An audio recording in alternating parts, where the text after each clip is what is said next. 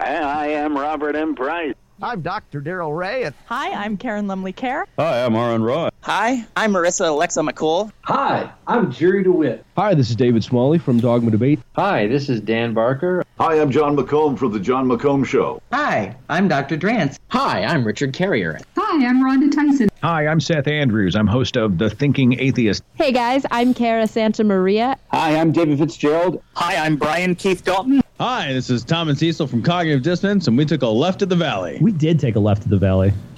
And a wrong turn in Albuquerque. And then the left at the Valley goes right to a glory hole. It's like right to a glory hole. I know we shouldn't have to scream that we're atheists. You know, we don't have non-astrologers and all that.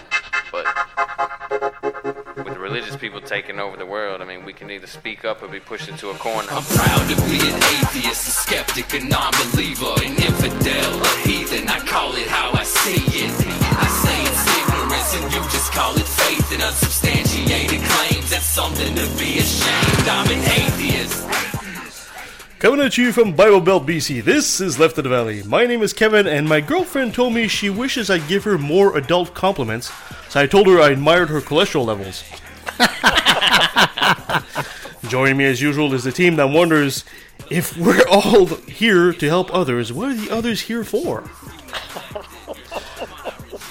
She knows that if women ran the world, there'd be no wars, just intense negotiations every 28 days. Nancy. Uh-oh.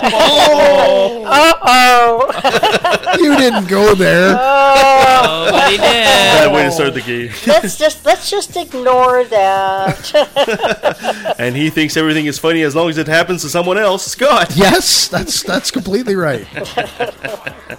And she can resist everything except temptation. Kirsten. Yep.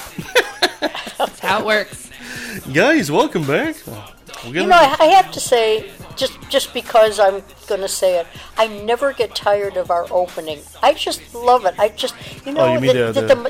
montage of everybody. It's so funny. I hope the audience likes it as much as we do, but it just reminds us of all the good shows that we did, all the wonderful conversations, all the people out there who are so willing, to share their books, their experiences, their point of view. Great. For a little show, a little podcast, we've had a lot of great guests. Yeah, we really have. I'm pretty proud of that. Yeah. And that opening just puts you in a good mood just to start the show. It does. Yeah. It does. We'll try it anyway. Anyway, guys, welcome back. So today we'll be talking to our old friend David Fitzgerald. We'll be talking about his latest book. Actually, it's kind of funny because it's not a book that, he's written books like the myths about Jesus and Jesus Myth International and all that, but this book actually is nothing like that. It's actually a science fiction book. So we'll be talking about that today. I look forward to that. Yeah. Right. Well, we always look forward to David coming on, so it'll be a great conversation. He's a great guest. Yeah, I feel like we look forward to every guest. Yeah. Well, we do. Actually, that's why we invite them on. That's right. I can think of only maybe one or two guests that actually I did not enjoy having on the show, but I'm not going to mention them. But first... Yeah, I'm thinking 98% of them, I just didn't care. But first, let's do a bit of chit-chat. This is from the Raw story. Did you guys hear that Illinois' 3rd District has apparently a Holocaust denier, white supremacist, anti-Semite, and former leader of the American Nazi Party running for the GOP? Yeah, all-round good guy. Oh, yeah. So Illinois has a 3rd district? In the U.S., they all divide not only that, in districts. He's running unopposed. I was about to say that. That's the worst part. Sorry, he's unopposed at this point. Yeah. And this is apparently the 8th time he's running. He said one time, quote, "The Holocaust is a conspiracy pushed by some survivors of the camps." So he said the Holocaust never happened. I mean, there were concentration camps, and these survivors apparently concocted this whole Holocaust thing of all these people. So the soldiers digging up all the bodies? No, that's all conspiracy. That's all conspiracy, No, boy, if ever there was a district that was made for one of the resistance people to step up and run, that's it. That's it right there. Yeah. And the fact that he's running unopposed is what disturbs me here. But there's always a crank. There's always a crank in there. I mean, the fact that it's the 8th time running, this guy's a crank, obviously. But the fact that he's running unopposed and actually has a chance of getting in there is the problem. I didn't look to see what district, what cities. That's why I read it, but then I don't know whether it's a conservative district or whatever. But we really need somebody between 18 and 22 to step up. I say we that. Somebody with third brains district needs needs to set somebody up. from about 18 to 22 to step up and just capture the hearts and minds of everybody and if pound that guy into the dust. If something like that was to happen in Abbotsford, let's say for example there was some kind of white supremacist moron like that just ran in Abbotsford unopposed, that would be enough for me to go put my name in on the ballot, just to say I had no intentions of running, but because you have to answer to this. Just to give some opposition to that. Absolutely. Mm-hmm. Even if you lose, you have to answer. Yeah, I hope there's more news on that. The note factor is high there. Mm-hmm. Yeah, maybe we'll get some more news out of that area and see what happens. It's one of those stories we'll have to follow. Yeah. So the South Korean Olympics are on. Mm-hmm. Do you guys watch any of it at this point? Or no? That's boring. The funny thing is, there were huge protests, apparently. The police clashed with protesters that were protesting North Korea. These protesters apparently burned North Korean flags and pictures of Kim Jong-un. Kim Jong-un? Kim Jong-un. I was going to say. Well, he's pretty much the same. King or Kim, Yeah, I was gonna say. He thinks he's a king. His sister, Kim Yo-jung, I'm not sure here the pronunciation, actually was in the audience during the ceremony. Oh, I heard about that. Yeah. So that's going to be interesting as well. Here's another interesting story. Asteroid 2018 CB passed Earth around 5:30 Eastern Standard Time on Friday at 64,000 kilometers. That's really close. It's 1/5 the distance to the moon. So apparently it's a small asteroid. It's only about 15 to 30 meters in size. It's similar in size to the one that lit. Remember in 2013, there's one that came over Russia. There's videos all over it. They kind of make this big fireball. It was over the city of, I'm going to massacre this, Chelyabinsk in Russia in 2013, which the airburst caused by the friction there echoed across the city and it broke windows and injured 1,000 people. Wow. And that happened in 2013. That was horrible.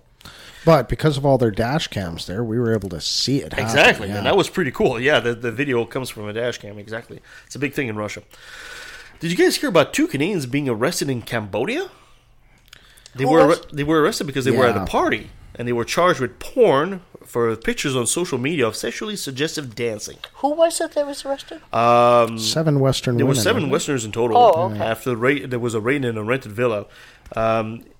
Eden Kozolius, 20, and Jessica Drolet, 25, were the Canadians. And there were pictures that showed a party, drinking, and women in bikinis. Uh-oh. And it was enough to arrest them. Oh, heaven forbid, a woman in a bikini. I know. Okay, the thing that has to be remembered here, they were in, Cambodia? Mm-hmm. Okay, this is not Canada. It is not the United States, and it is not any of the European countries. This is a foreign country. They have their rules, and they're led by their people. You don't go in there. You better learn your culture before you go in there, or you do risk being arrested for some stupid thing. Oh, yeah, 100%. Yeah. You have to know what you're getting into when you're going somewhere. Yeah, they were released, but I think it was. I think they're happy to be home. I saw a picture. Oh yeah, I'm sure they are. Come home.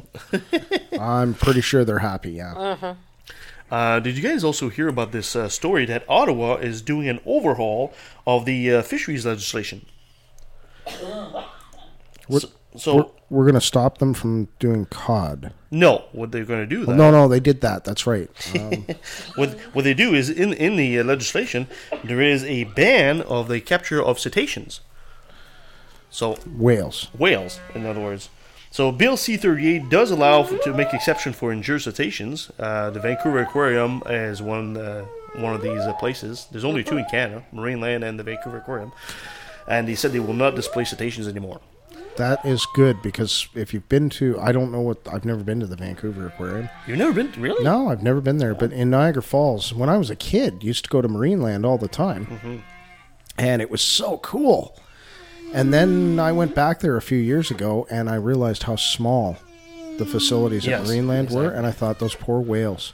Yeah, it's really They don't have whales there anymore, but when I was a kid, they had orcas performing. and I didn't realize how small their pools were, and it was like that had to be so cruel. Mm-hmm. Yeah, it's one of the things that people don't seem to realize. I've always been against the whole idea of holding cetaceans like that. People don't realize that these mammals, we rely on sight as our primary thing. For them, it's echolocation.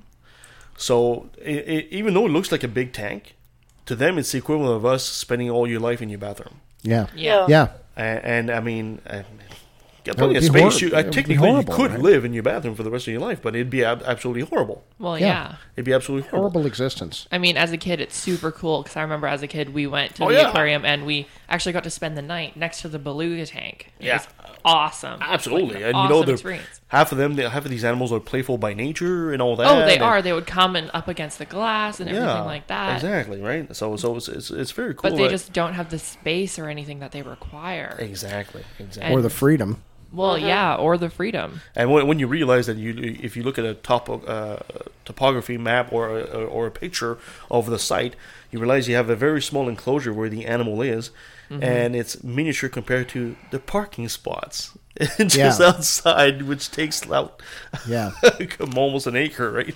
if not more. So anyway, so Bill S-203 was actually introduced in 2015, but conservatives actually fought it all the way. So it took a while for it to actually make its way into legislation. So well, it's good that the humane part of it is finally going to come to fruition, rather than exactly. let's just cage these animals up so that people can look at them. Now it's the needs of that particular species and animal. No, it's good. It's good that they have an exception for if you do find an injured animal, because otherwise, if you just release them right away, you're just going to end them to death.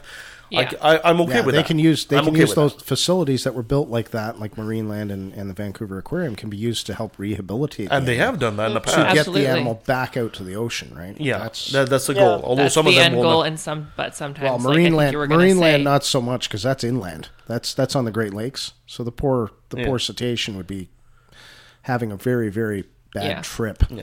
And you could tell sometimes. I remember the last time I went to the Vancouver Aquarium, and I couldn't help but notice that some of the dolphins, it's almost like they're in the corner and they're not doing anything. They're like facing the wall and they're bobbing up and down. They want to be left alone. They need something to do. Yeah. They want to be so free, intelligent. right? You can't help but think, mentally, what's going on in your brain there. That looks like somebody who's depressed. They're depressed, yeah. Well, yeah. Anyway, moving on.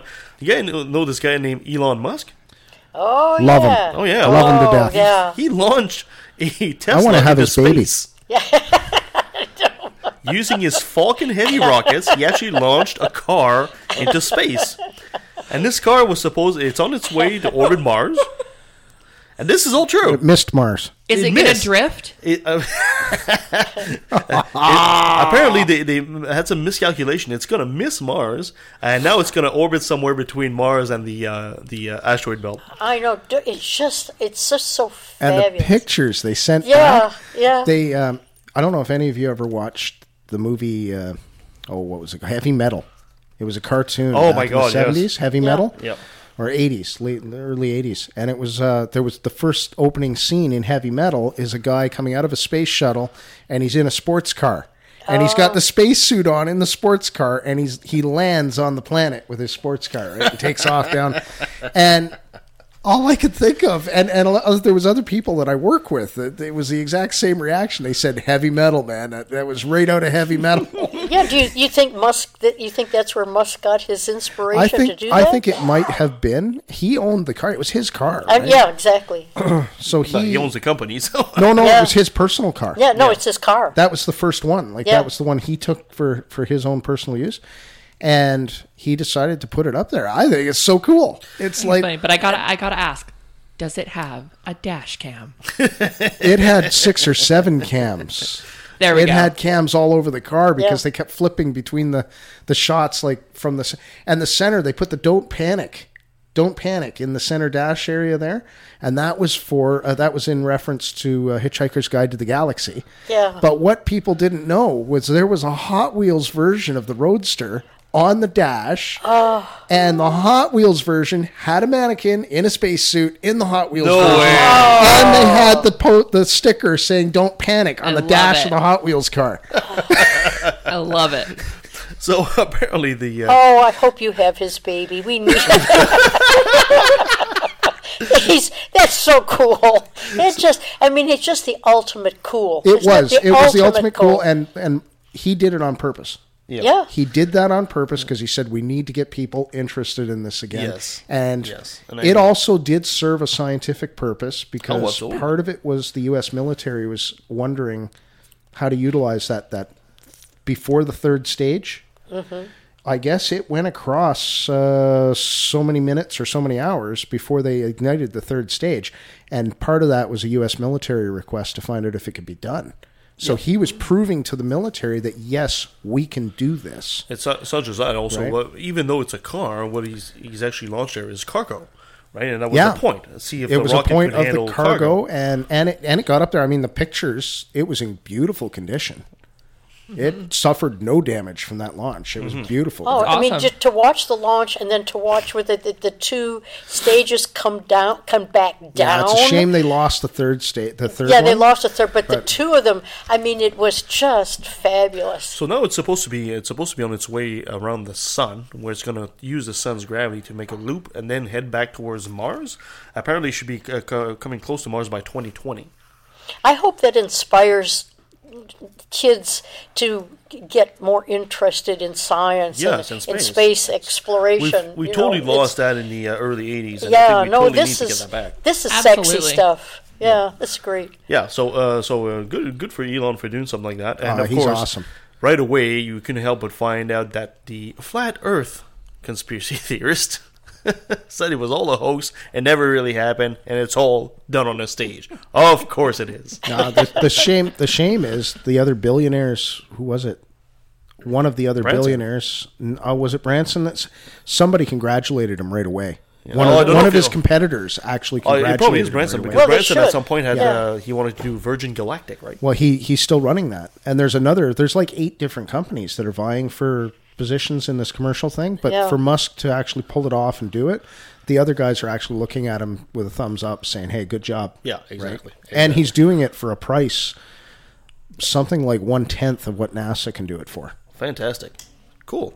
Excellent. Perfect. Thank you, guys. Nancy, my dear, you ready for your top 10? Ready for the top 10.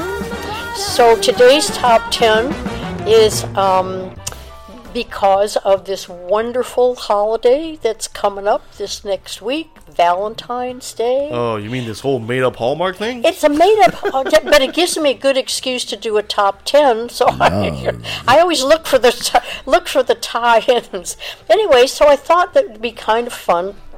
And this is really kind of off center for us, but I wanted to do something entirely different. So today we're going to do the top 10 romantic love songs in honor of Valentine's Day. So when I went looking for the different websites that have the most romantic love songs, all of the websites are different. There's not a whole lot of agreement as to actually what the best love songs are. So I took So we're doing a top 10 of love songs? Top 10 Only on love this songs. show would you find such a thing. Top 10 love songs. Here we go. All right. Number 10 of the top 10 is I Can't Stop Loving You by Ray Charles. Anybody know? Ray Charles. Ray Charles, Sweet I song. Can't Stop Loving You. That was You never think of number Ray Charles one as for a romantic 5 guy. weeks in 1962. Way back. Anyway, number 9. Does anybody remember The Emotions? Yes. Okay, they did Best of My Love. Was that a romantic song for anybody? doesn't No, ring not a for bell to me, me. but yeah, I can see it. Okay, number 8, there's sort of a tie in this position. It's either Michelle by the Beatles or First Time I Ever Saw Your Face by Roberta Flack. Anybody ever into either of those? No, it Well, doesn't ring a bell either one. Well, we're still at number 8. The Beatles song, I recognize the Beatles song. I don't recognize the other one, but First Time Ever I Saw Roberta Flack was like the queen of the most romantic songs ever. All the college kids just you're absolutely gonna have to went send crazy. me this list later so I can pull some of these songs. Yeah. I'd be glad to. But she had a career just going to the different colleges because she had about 3 or 4 really romantic hits but this one was the real biggie. Number 7, another tie, In My Life by the Beatles. Do you remember that song? And then one of my all-time favorites, You Are So Beautiful by Joe Cocker. Oh, yeah, that's a classic. Yeah. That one, I melt with that one. I love that one. Number 6. Curse is going, I have no idea. I'm too young for the thing is, I've probably heard some of them. It's just making the connection. You don't recognize Joe Cocker died just a couple of years ago. Yes, he was around for a long time, but he just had this rough voice with these beautiful lyrics and just voice and everything of the combination. Actually, Nancy, you'll have to send me this list. I've got a wedding coming up. Oh, there we go. Send me this list. There may be a couple in here. I'll give you the list. Okay. Number 6, you're going to remember this one. I'm surprised it was number 6, but it depends on the list. And that's I Will Always Love You by Whitney Houston. Oh, yes. That's a great song. She had such a tremendous, powerful voice, and it's such a shame that she just died the way she did. That was number 1 for 14 weeks in 1992. Wow. And there are still people that just put that on and play it over and over because her voice range, especially at the end of that song, it just sends chills. It's a great song. Number 5. I Just Called to Say I Love You, Stevie Wonder. That was a wonderful song. Well, anything Stevie does, That's right. Don't torture our audience with your voice there. You want to do a remake, Scott? I'd love to. Yeah, that's an awesome song. It is. Okay, number 4, How Deep Is Your Love by the Bee Gees. Oh, wow. That was number 1 for 3 weeks in 1977. But the Bee Gees, they were fabulous. I think only one of them, I forget which brother is. There's only one that stayed alive. But they're marvelous. God. They were just a wonderful group. Yeah, they were great. Number 3, I don't know this one, so maybe this is one that you know, by Rihanna, We Found Love. Yeah. You know that one? The young one amongst us knows it. Yeah. Okay. I think that's just because I've been in high school most recently. Yeah. Maybe. Yeah. Number 2, I'll Be There by the Jackson 5. That was number 1 for 14 weeks in 1994, so we're going back. Wow. Okay, here we go, and let's see if you recognize this song. This is pretty much number 1, number 2, number 3 on almost all the lists. It just kind of depends. So hit it, Maestro. Let's see if you recognize it. This. Here we go. There's only you in my Of course. The only thing that's right. Endless Love by Diana Ross and Lionel Richie. Exactly. That was number 1 for 9 weeks, and this really goes back to 1981. There was another version that was made later on with Mariah Carey and Luther Vandross. Yeah. And I don't know, it still wasn't as good as this. No. Okay, so anybody got a favorite love song that wasn't a favorite love song? Sure. Sam Cooke, What a Wonderful World.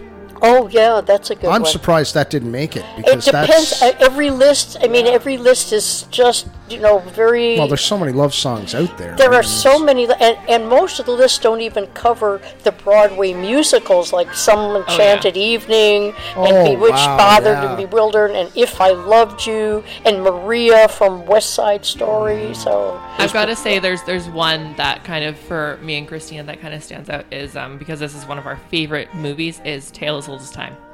Is what? What? Tale as Old as Time from Beauty and the Beast. Oh, yeah. That's good. My favorite one never makes any list, and it's What Are You Doing the Rest of Your Life? Oh, wow. That's a beautiful song. But who sings that? Actually, it's been done by a lot of different singers. It's the song itself, but it's a really beautiful. It's in minor key, which is something that's really pleasing for me. So. Cool. Yeah. And here's a great song. Here's a free little tip for you listeners out there about Valentine's Day, don't go into a mall and buy something to your significant other, like a sweater or something like that. This is just stupid. Don't buy something material. Buy an experience. I think that works way better. It does. And one of the things I'd recommend for the guys out there, if you're buying for your lady, or, lady buying to your own lady, buy her a star. You could do that. You could go to starregistry.com and you can actually purchase a star and name it, and they will send you back the star. Well, they don't have the star. The star coordinates. Yes, it is. I did that years ago. Yes. I thought about that. From my husband, and it comes in a beautiful frame. Have you seen? Oh, I have. They're gorgeous. They're really well done. And sometimes they'll send you also. You can have the purchase also come with a rose or two or something like that as well. I think it's and it's not all that immortalize expensive. her name in the sky. Yeah, in a way, right? It's not all that expensive. I think it was somewhere. I mean, when I did it, it was like $35, and I don't. No, think it's like 75 bucks now. But sometimes you can have a package of a binary star, so you have like two of them, because most of the stars in the skies are actually binary systems. I think that's one of the most romantic gifts ever. So it's just great, and they do record that star in some book. It's registered. Exactly. So you'll never actually have the star, but it's something very romantic to do for sure. It really is. I mean, it's an everlasting, forever. Way you say "I love you" to somebody. So it's great. Exactly. Yeah. Perfect. Similar route. We went to the planetarium. Oh, there we go. That works. So that was a free tip from us. Space guys. Space. Guys. Yeah, exactly. Think of space. Space is romantic. Okay, so I guess it's time to move on to our other segment that we all love called... The heck was that? Another Brilliant Moment. Brought to you by religion. Right after all the romantics. Yeah, exactly. Talk about back into something completely different.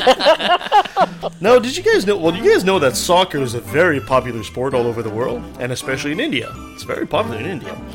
But a ban has been imposed against the Islamic women by the prominent Fatwa Darul Uloom Deoband in Uttar Pradesh from watching the game of soccer in television as it projects, quote, the bare legs and thighs of players. Uh-oh. So women are not allowed to watch the legs of some guys. Mm. What are you chewing? I can hear you chew stuff. My teeth. Oh, okay. You're chewing your teeth. Which is a shameful act for the community as it stands against the laws and practices of Islam.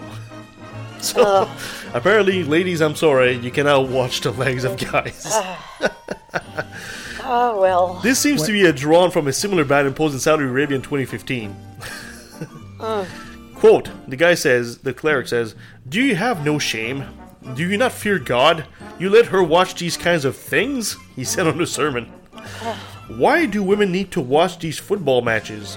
What will they gain by looking at footballers' thighs? Their attention will not be on that, will only be on that, and they will not even miss the score. And why is he worried about it? Oh. This guy's really preoccupied with what other people are experiencing in their heads. He believes that it could be captivating for the women to watch legs of men other than their husbands. That's why. Ooh, legs. Oh my! I know, That's almost legs. like the whole here in schools here. Ooh, shoulders. Oh my God! I can see your ankle. Yeah. Well, go back to Victorian times. That was, you couldn't show your ankle. Yeah. So Islam has listed that's various. the way Islam is now. You can't show ankle. Right. You can't show anything. Can't even show their face in a lot of places. That's true. Islam has listed various sinful actions. Shameful bodies. Shameful. Yeah. Just these people are so sick. Yeah. When do we get to annihilate these religious nutcases? Well, eventually all religions die. All gods go to their own grave eventually. By education is the best weapon against all this stuff. So anyway, according to the laws of the community, commonly known as harams, injecting tattoos, slaughtering animals without saying Allah's name, men wearing silk and gold, and furthermore has been forbidden by the saints and the fatwas. Really? Yep. That's Islam for you. All right. So, Okay. Well, how in the world can you control people if you don't put prohibitions that, that they're afraid of? This is the ultimate control. You can't do this, you can't do that, it's just you can't so do sad. that. It's like, that's right. Why would you want to control people? I don't understand. Power. It's called power and control. Power. I guess I'll just never be someone in charge because I don't seek that power. No. Nope. Sorry. But the funny thing is, if you didn't, I'm sure people would follow you a lot better. I feel like if you try Make a better leader. constrict people, you're going to have those rebellions pop up. Well, that's what the guns are for. They buy lots of AK-47s. Very true. Very true. All right, here's another story. Now, recently we've all been hit with the flu. Every year, many people die because of the virus, right? But Gloria Copeland, that name should ring a bell to you. Yes. Like Kenneth Copeland? Oh, yeah. But Gloria Copeland, an evangelical prosperity gospel con artist whose church is based in Texas, told the members of her congregation this week that they don't need to get the shot because Jesus already took the shot for them. The flu shot. Jesus took the flu shot for them? Yes. And she says this was done how? Well, I don't know, but when I was in line for that flu shot, I thought the guy in front of me was just a hippie. Turns out it was Jesus. Yeah. I'm thinking I would love to stick these people in a cage and say, no, you don't need water. Jesus drank for you. No. You don't need food. Jesus ate for you. Oh, you want water. Oh, I see. Just pray. So she says, quote, "Listen, partners, we don't have a flu season," Copeland declared, and don't receive it. We don't have a flu season, and don't receive it when somebody threatens you with it. When everybody gets the flu, we've already had our shot. He bore our sickness and carried our disease. That's what we stand on. Then she said a prayer for those with the flu and pretended that she has the power to magically cure people afflicted with it. "Flu, I bind you off the people in the name of Jesus," Copeland continued. Jesus himself gave us the flu shot. He redeemed us from the curse of flu, and we receive and take what we are and we are healed. Somebody give me a brick. I want to bash my brains out. Scott, if you're going to do that, do it outside. You'll make a mess, and we'll have to clean it up. I won't care. She just kept saying, "I'll never have the flu. Inoculate yourself with the word of God."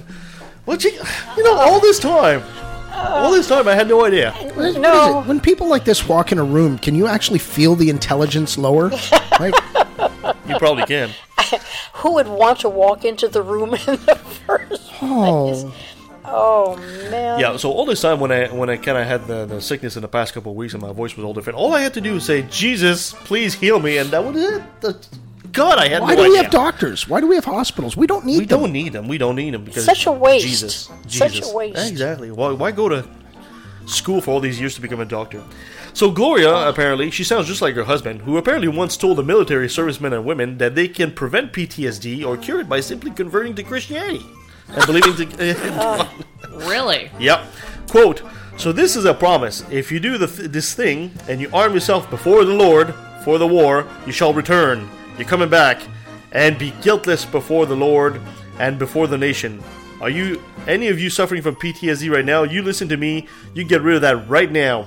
You don't take drugs to get rid of it. It doesn't take psychology.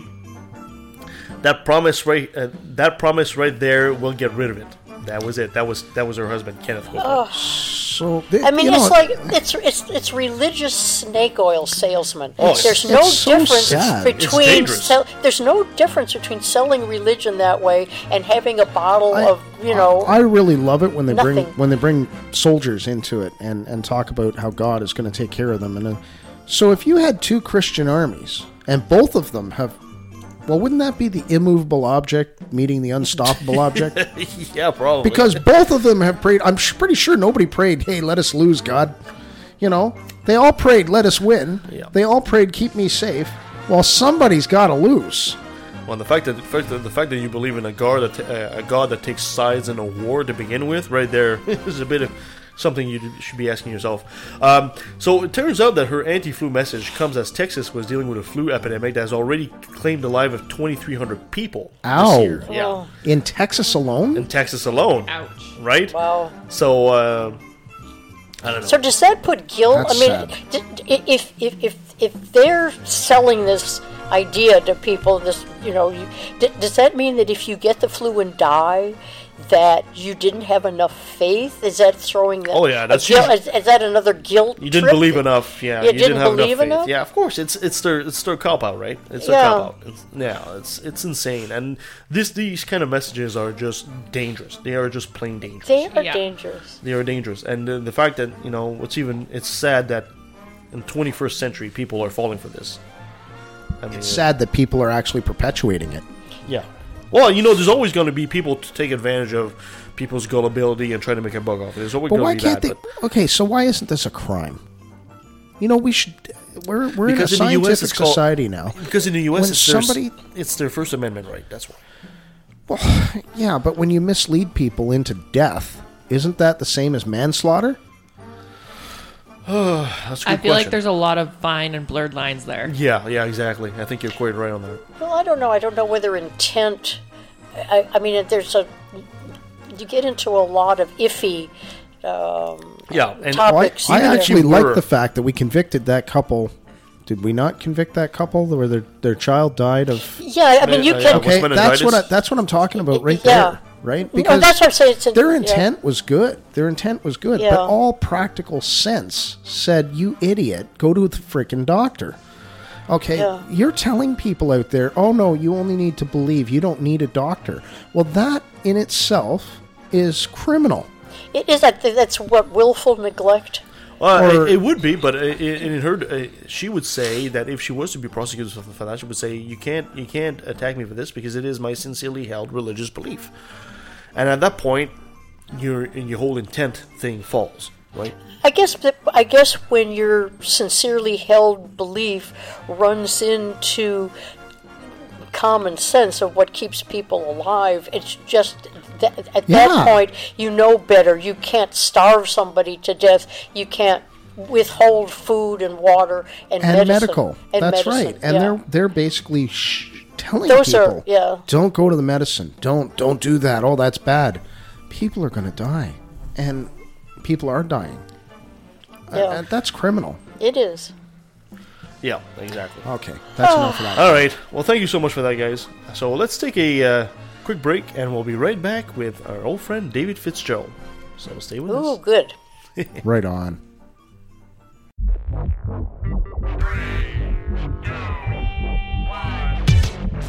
Hi, I'm the Supreme Irreverend Dr. Randy Tyson from the Legion of Reason Diversion. Join me and my co-hosts, Christine Shelska, Twyla, and Nate Phelps, as we explore issues at the intersection of atheism, humanism, and skepticism. Topics range from alternative medicine to the interference of religion in public policy. We often have special guests to help us understand the topic du jour. Previous guests include biologist Jerry Coyne, ex-Muslim author Ali Rizvi, philosopher Peter Boghossian, and the late physicist Victor Stanger. You can watch us on the Legion of Reason YouTube channel or subscribe to the audio version through your favorite podcatchers such as iTunes or Stitcher. And don't forget to like the Legion of Reason Facebook page. Do you know where Saskatchewan is? Probably not. It's in Canada. If you do, you might know a city named Regina. In Regina, there's a studio. And in that studio, there are, at least once a month, a bunch of skeptical atheist geeks and goofballs who get together to do a podcast. We are the Brainstorm Crew, and we're trying to help spread a bit of reason and critical thinking while still having fun. Never taking things too seriously, but still not accepting everything we're told. We go through different topics, exploring them in depth, and often disagreeing. We try to stick to provable facts, and we never trust in myth. That's why we say we're woo-free since 2013. You can find us on iTunes, Stitcher, or Spreaker under Brainstorm, or check out our website, brainstormblog.net. I can't promise you'll always agree with us, but I can promise you'll have fun listening to us. Every night on television we see satire, we see comedy, we see people poking fun at politicians, at all sorts of things. Why should religion, especially the Muslim religion, why should that be immune from people making fun of it? Not that this is making fun of it, I understand, but even so, why should you think that Islam should be uniquely immune from the things that politicians are not immune from and the rest of us are not immune from? Why are you so privileged in taking offense? All right, perfect. Well, that got us all in the mood for something. Well, I'm sweating now. I've been dancing away here. This reminds me, actually, you know that she's right now needs people to give her 1,000 hours of airtime between now and like the next 12 days. YouTube Red. What? Who needs that? I want everyone to say, meet you. I'm here. You're being drawn by the music there, Dave. I hear that. He's a schnoodle, schnauzer, poodle. Is this part of the show, or are we just having a pre... I don't know. I thought this is on your end, isn't it? Oh, shoot. Oh, I'm so sorry. I thought this whole time I thought it's been you guys. I'm thinking... I'm so sorry. I've got a show to do. I got news for you. It's part of the show now. Oh my god. That's 5 minutes of the show gone right there. Oh my god, I'm so sorry, guys. Okay, I can't. That's awesome. You know what? I cannot guarantee I'm not gonna. I think I'm gonna leave this in there. This is just too brilliant. Ring the bell. Ring the bell. Well, no, but Shelley Segal, they've changed the rules on YouTube, so she needs like 1,000 viewer hours in the next 12 days. What? So that's why I've got her on repeat on my other on my laptop. But it was so funny. I'd forgotten that I had her on repeat, so I thought you guys were playing her. So. No. We're just looking at each other and saying, "Okay, Dave is in a mood. He's in a good mood today." Right. Yeah. Yeah, no, the heck with the interview. Just put the music back on and we'll all dance. So much better. So much better. Oh. Well, joining us on the line once again is one of our favorite guests, and he actually happened to be one of the top 10 shows of last year. He was in number 5 spot. It's our old friend David Fitzgerald. David, thank you so much for joining us yet again at Left of the Valley. Hi, guys, and my co-host, Shelley Segal. That was just absolutely brilliant. Oh, Dave. Sorry about that. Well, no. This is why you're one of our absolutely favorite guests. Absolutely. Always something new and different. Always something new and different. Though, no joke, though, we all should be watching her on YouTube this week. Okay, got it. This weekend. She needs the clicks. Well, what's her name? Shelley Segal. Shelley Segal. Yeah, SHELEY SEGAL. And if you've not heard her music, she's an atheist singer-songwriter, and they're all that good. She just blows me away. I'm always looking for new atheists. Why does she need 1,000 hours? Say again? She needs 1,000 hours within the next 12 days of viewing time because they've changed the way they do advertising, I guess, apparently. Oh, so if she doesn't get that, she won't get the advertisements. Exactly. She won't get she'll get demonetized is what they call it. She'll get exactly. That's exactly what's happening. Yeah. Though she would be a great guest for your show. Actually, like you would love her. I think it's a great idea. Yeah. I'll look her up for sure. If you got a She contact, definitely please send it sings to me. nice. Yeah, you can find her on Facebook through me if you want to. Fantastic. I will look her up. I will absolutely look her up. But anyway, Dave, you've been one of our favorite guests in the past, and but we always have new listeners. Would you be so kind maybe to give them a quick Reader's Digest version of who David Fitzgerald is? Sure. My name's Dave Fitzgerald. I live in San Francisco, and I've been an atheist activist for a long time now, about it's pushing 20 years or more. But I'm best known, I think, for a book I wrote in 2010 called Nailed, 10 Christian Myths That Show Jesus Never Existed at All. What a fantastic book. You rock. Thank you, sir. And since then, I've written some other books, including a science fiction trilogy that's out now. The first book is out now. Yes, and that's what we're going to be talking today. This I've got to pick up. Yeah, exactly. So you decide to, instead of doing the types of book that you've done in the past, which are about the historicity and mythicism, you decide to do something completely science fiction, and it's called Time Shards. That's right. So explain to us what Time Shards is. Great. Well, the idea of the book, in a nutshell, there's a catastrophe that takes place in the 23rd century, and what it does is it shatters the timeline to the extent that when everything coalesces back together, like over here it's 1492, over there it's 5 million BC, you walk a little further, it's 1776. The characters are all from these different times. The main character is a girl from San Diego from 2015, and the other main character is a British Celt from the 1st century.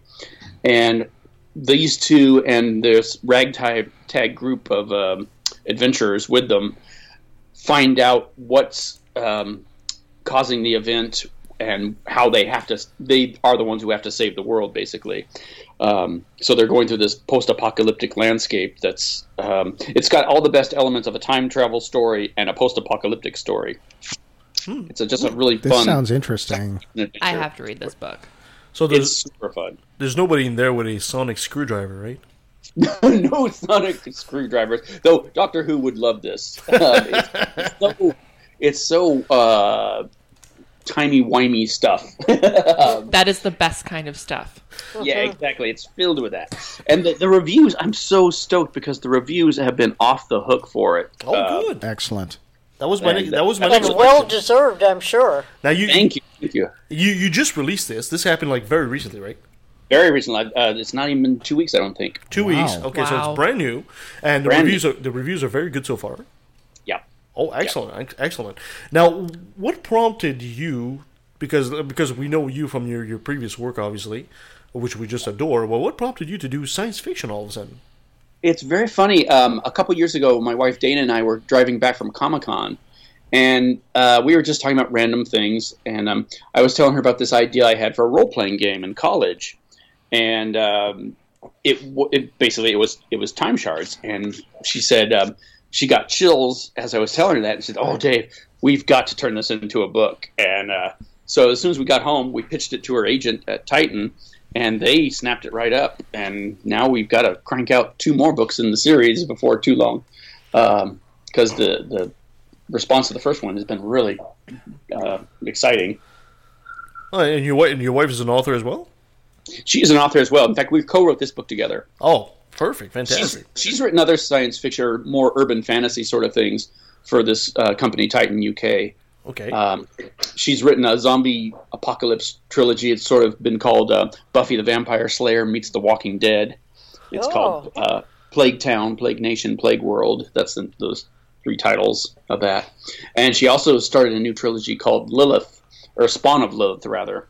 That's an interesting character. They've got she's a Hollywood stunt woman who actually finds out that she is a descendant of Lilith, the Old Testament figure. The Old Testament. Oh, really? Oh, I'm intrigued all of a sudden with that one too. So, David, when you wrote the book, did you have a series in mind, or as you wrote it, you realized there were so many stories that you could tell with these characters, it just sort of morphed into a series? Well, we definitely had a story arc for the trilogy, of where it's going to start and where it's going to end. But there was such a wild card of what can happen in between that. That it's been growing bigger and bigger as it comes closer to becoming a full blown trilogy. Now I'm just gonna make a sidebar here on the same question that Nancy was asking, because I'm curious about is for example, if you take the example of Star Wars, why the first movie Star Wars came out as a movie on its own. But it was so popular that it developed into a whole universe. Is that what you think is happening with your book? Or no, not at all. Not at all. We knew right from the get-go this was going to be a trilogy, and we knew it was going to end at this one point, and book 2 is going to end at another point, and the book 1 and book 2 and book 3, they all start the second that the previous book ends. So it's one big long story. Oh wow! Okay, so not even a time gap or anything like that. It just jumps into it. Yeah. Ha! You said time gap. So are you enjoying the writing style that it takes to do the fiction as much as you have with the nonfiction, or is this a totally different experience for you? Well, you know what's crazy ironic about it is normally I like switching back and forth between fiction and nonfiction because they both have their different pros and cons. Yeah. Fiction I love because it's research heavy, and nonfiction I love because it's research heavy. Fiction I love is because you can make everything up and not have to worry about whether it's true or not. But this book sort of had the worst of both worlds. It's like, okay, you have to make everything up, and you have to do it using rules, as much historical research as you do for a history book. So I've got just as many books floating around the living room right now as I did when I was working on the Jesus Mything in Action books. They're just different books now, but the piles of books are still just as high. Well, I'd like to point out that you haven't written any non-fiction work because your previous books were about Jesus, right? Yeah. I see what you did there. Oh, he's full of it today. Yeah. So how does an quote-unquote amateur historian decide to talk about books about time travel and stuff like that? Well, I mean, as much as I hate calling myself a historian, I am a historian. I mean, I have a degree in history, and history is my jam. Mm-hmm. So even though I don't like to tout myself as a historian because, I'm not in academia, the fact is I still think like a historian and do work like a historian. And as my wife says, it is my jam. Yeah. The woman behind the man. No, let's tell the truth. You just keep writing so that you can come on the air with us. That's it. That's it. Yeah. He's got his fan base right here. I can't quit you. Okay, so can you give us maybe a brief idea of what the book is going to be like? I mean, you've talked to basically you got two main characters, and what happens to them? Yeah, well, the book starts out. Without giving us too much, because you want people to go out there and buy. No spoilers, please. There's a couple little paragraphs saying that, imagine time as a physical thing, like a stained glass window that containing every moment from the beginning of time to the end of the universe. And now imagine if that shatters and then comes back together again. And that analogy kind of echoes what a character says later on in the book. And in the first couple of chapters, we see that happening. We see it bounces around in time and places on Earth just before what we call the event happens. And we see the impact it is on all these people, including our main characters. And then they find themselves, one finds themselves in the middle of the Pleistocene era, and the other one finds himself, well, I don't want to give away too much, but basically they are crossing this post-apocalyptic landscape that's made up of pieces of the past. So one of our characters is basically going through the Ice Age. Another one is going through, prehistory, British prehistory, and trying to find out what happened. None of them has any idea what just happened. They just realize that something has gone dreadfully, dreadfully wrong with the universe. But as they keep running into people, they start putting the puzzles together. And once they meet one character who may have the answers to what caused it, things get really, really interesting. There's lots of different time travel tropes involved, but there's also, they run across some things that, okay, where's this coming from? I don't remember this from our history books. It gets very weird very quick. I like it. Yeah, it's an exciting book. Yeah, so the reader can get into some interesting historical periods that they might want to look up. After the book is already read, which is kind of nice too. Yeah, I would, as a history buff, I would totally love that if that happened, because I certainly had to really dig it deep into the history to make the story happen. Even if not everything makes its way into the story. Generally, the things I write, there's like an iceberg of stuff that doesn't make it into the story, but you have to know this much to put this much on paper, if that makes sense. Yes. Even if the readers don't always see it. No, it's lovely to be able to use your love of history in a totally different way, and as we say, just spark some interest, from readers that may not have liked history when they were in school, but in your format, it just brings a whole other dimension to what they might want to do some further reading on, which is great.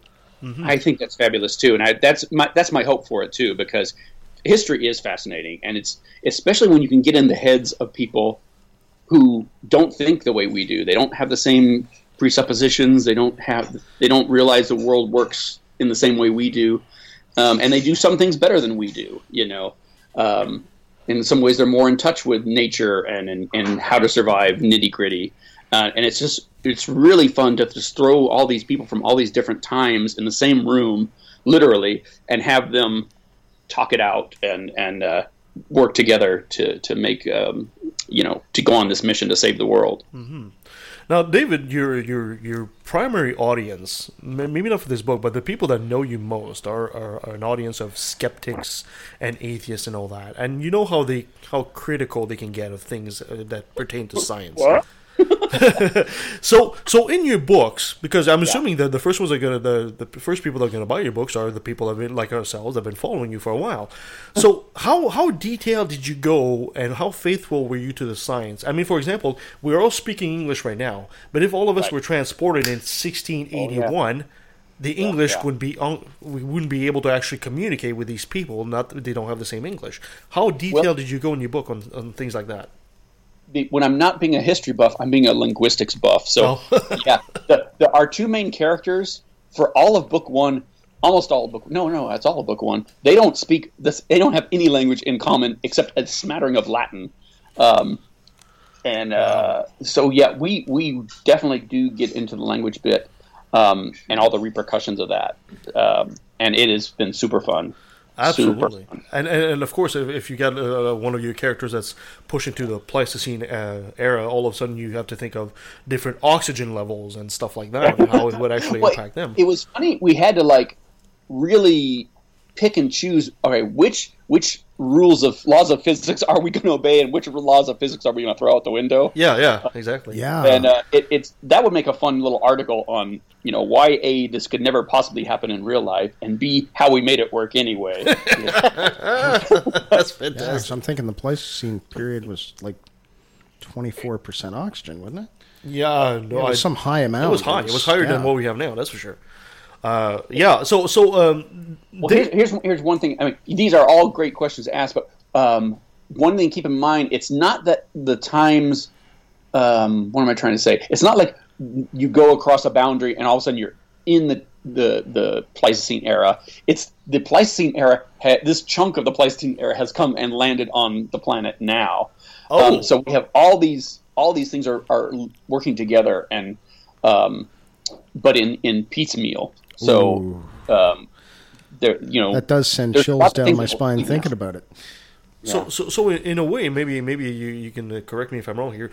The character is not traveling in time; it's time itself that moves in a different. Yeah, we didn't land on Plymouth Rock. Plymouth Rock landed on us, kind of thing. Yeah. That's fantastic. That sounds incredibly interesting. Are you going on a book tour to various places like Vancouver?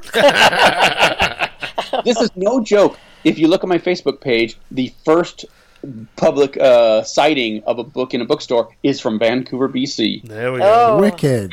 It's still on my cover page of on Facebook. Well, pack your bags and come on up here. No joke. Yeah. Let's talk after the Dave show. comes up here. We'll have to do a show live with him in studio. That'd be absolutely awesome. Oh, there you go. Dave, of course, being a guy that's scientifically minded and all that, do you feel that science is constantly changing in some ways, our understanding of it anyway? Do you feel that this might impact your book as the way it ages?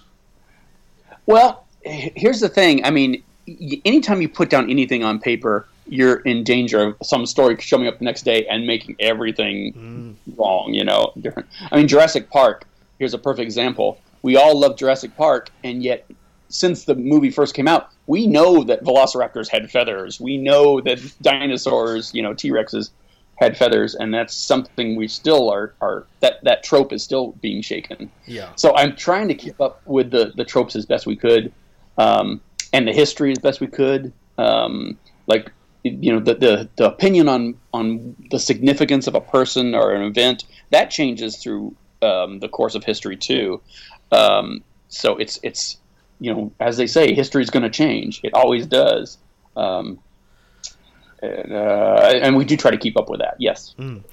So David Fitzgerald can we say now David Fitzgerald is going to be a full-time writer? Is this something that you just had a bite of it, or is it a one-time shot, or is it something you're going to pursue?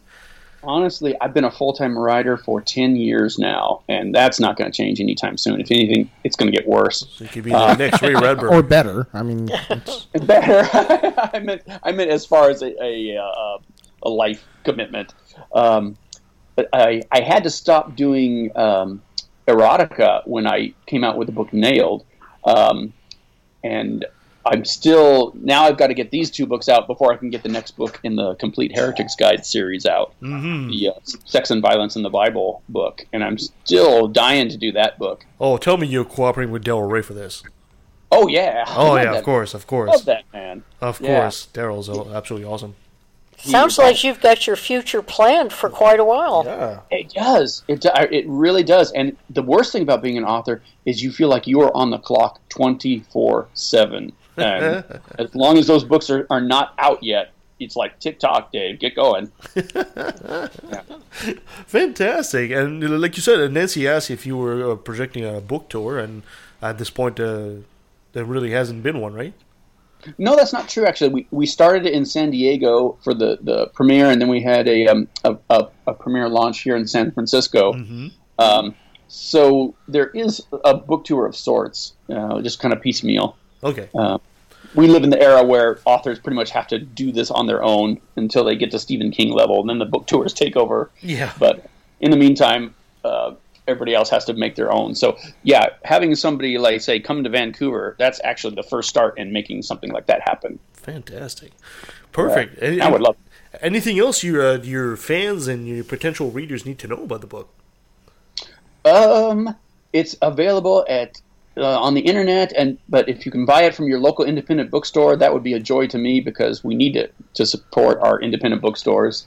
Ask your library if they carry it.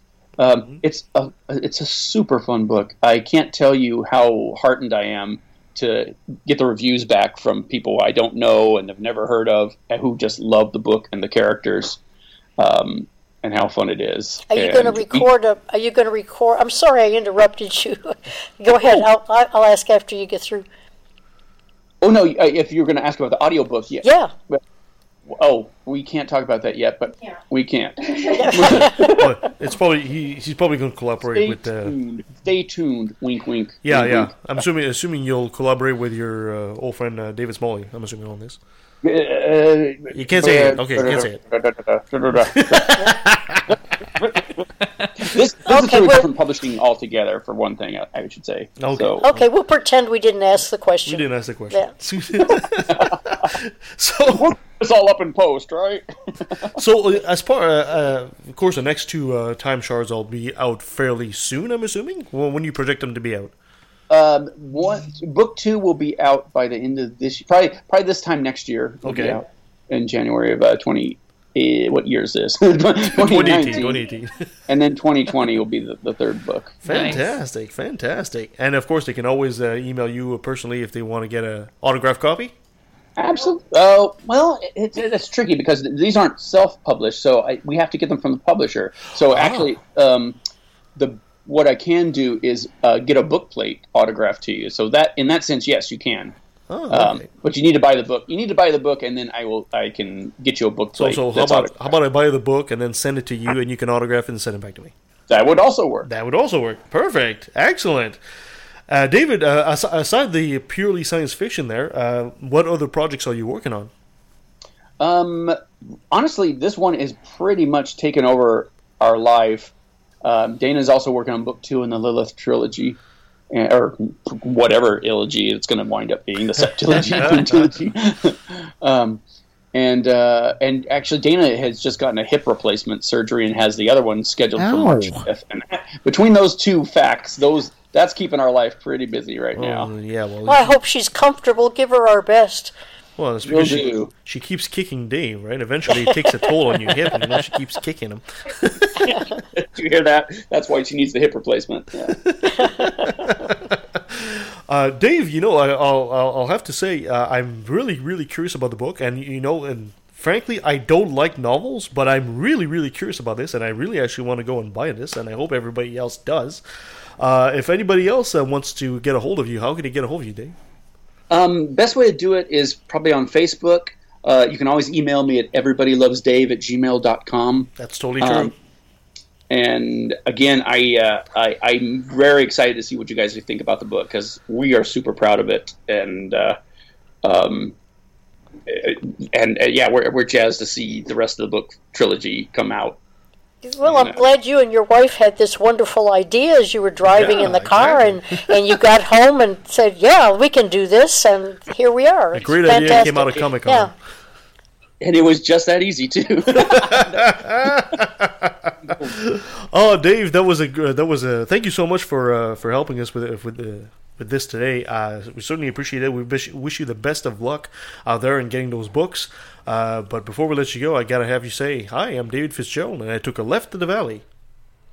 Hi, I'm Dave Fitzgerald, and I took a left at the valley. How's that? And that was David Fitzgerald.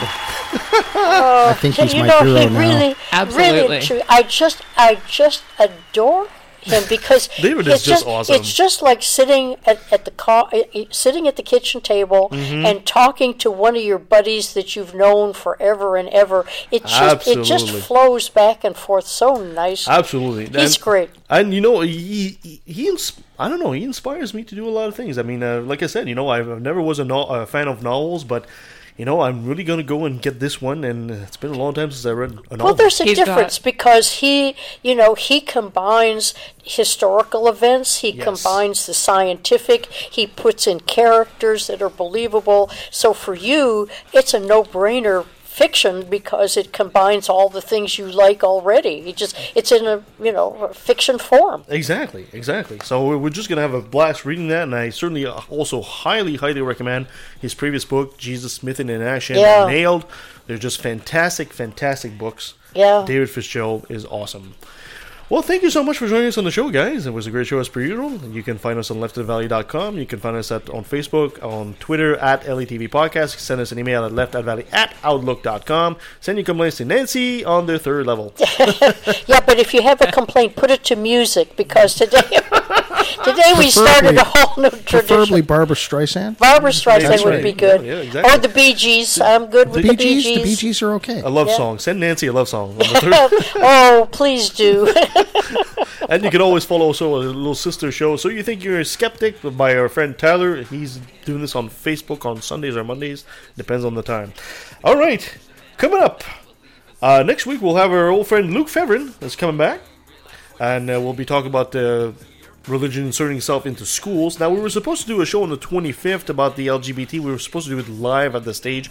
Unfortunately, the stage decided to withdraw because they're doing renovations. So we're still going to be doing a podcast with Dr. Del Rey and Veronica Durance. It's just going to be a regular show. There's not going to be a live audience. I'm sorry about that, guys. Well, that's okay. They'll get to hear it. Yeah, exactly. Yeah. In March, we'll be talking to Rebecca Fox. She's an atheist cartoonist and all that. We'll be talking about her cartoon. On the 10th, we'll be talking to Ira Pastor about biomimicry.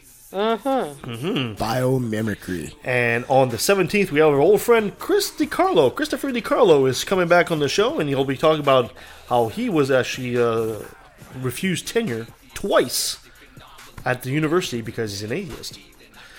And on the 24th, we have a podcaster, Robert Stanley, of the podcast... where is it? The Right to Reason podcast. He'll be coming on the show as well. Yes. Exactly. So you can follow his show as well. We always have so much good stuff to look forward to, don't we? Yeah. A lot of great guests. And we've got more things to be working on. And, we're coming on the show, the show's anniversary as well. So. Oh, yeah. We've been doing this for a couple of years now. Anything else we need to say before we go? I was going to say this before the interview, and now it's just really funny. I was going to say, go watch Doctor Who. Doctor Who is so cool. Instead of Harry Potter? Okay, I'll take it. Well, no, I would like to see a Doctor Who meets Harry Potter show. Oh, God. There's fanfics about that. Ask Christina. Very cool. Time-traveling wizards. Have you seen the latest Christmas special? For Doctor Who. No, I don't have television. Neither do we. This just became the Doctor Who special show, man. You guys can talk about this off air. Thank you, guys. Until next time. But you can mute us, Kevin. You have the power. I do. I find it disgraceful that many atheists are told to be quiet. You're not alone. Speak your mind. Time to let it be known. I'm proud to be an atheist. a non-believer, an infidel, a heathen. I call it how I see it. I say it's ignorance and you just call it faith and unsubstantiated claims. That's something to be ashamed. I'm an atheist.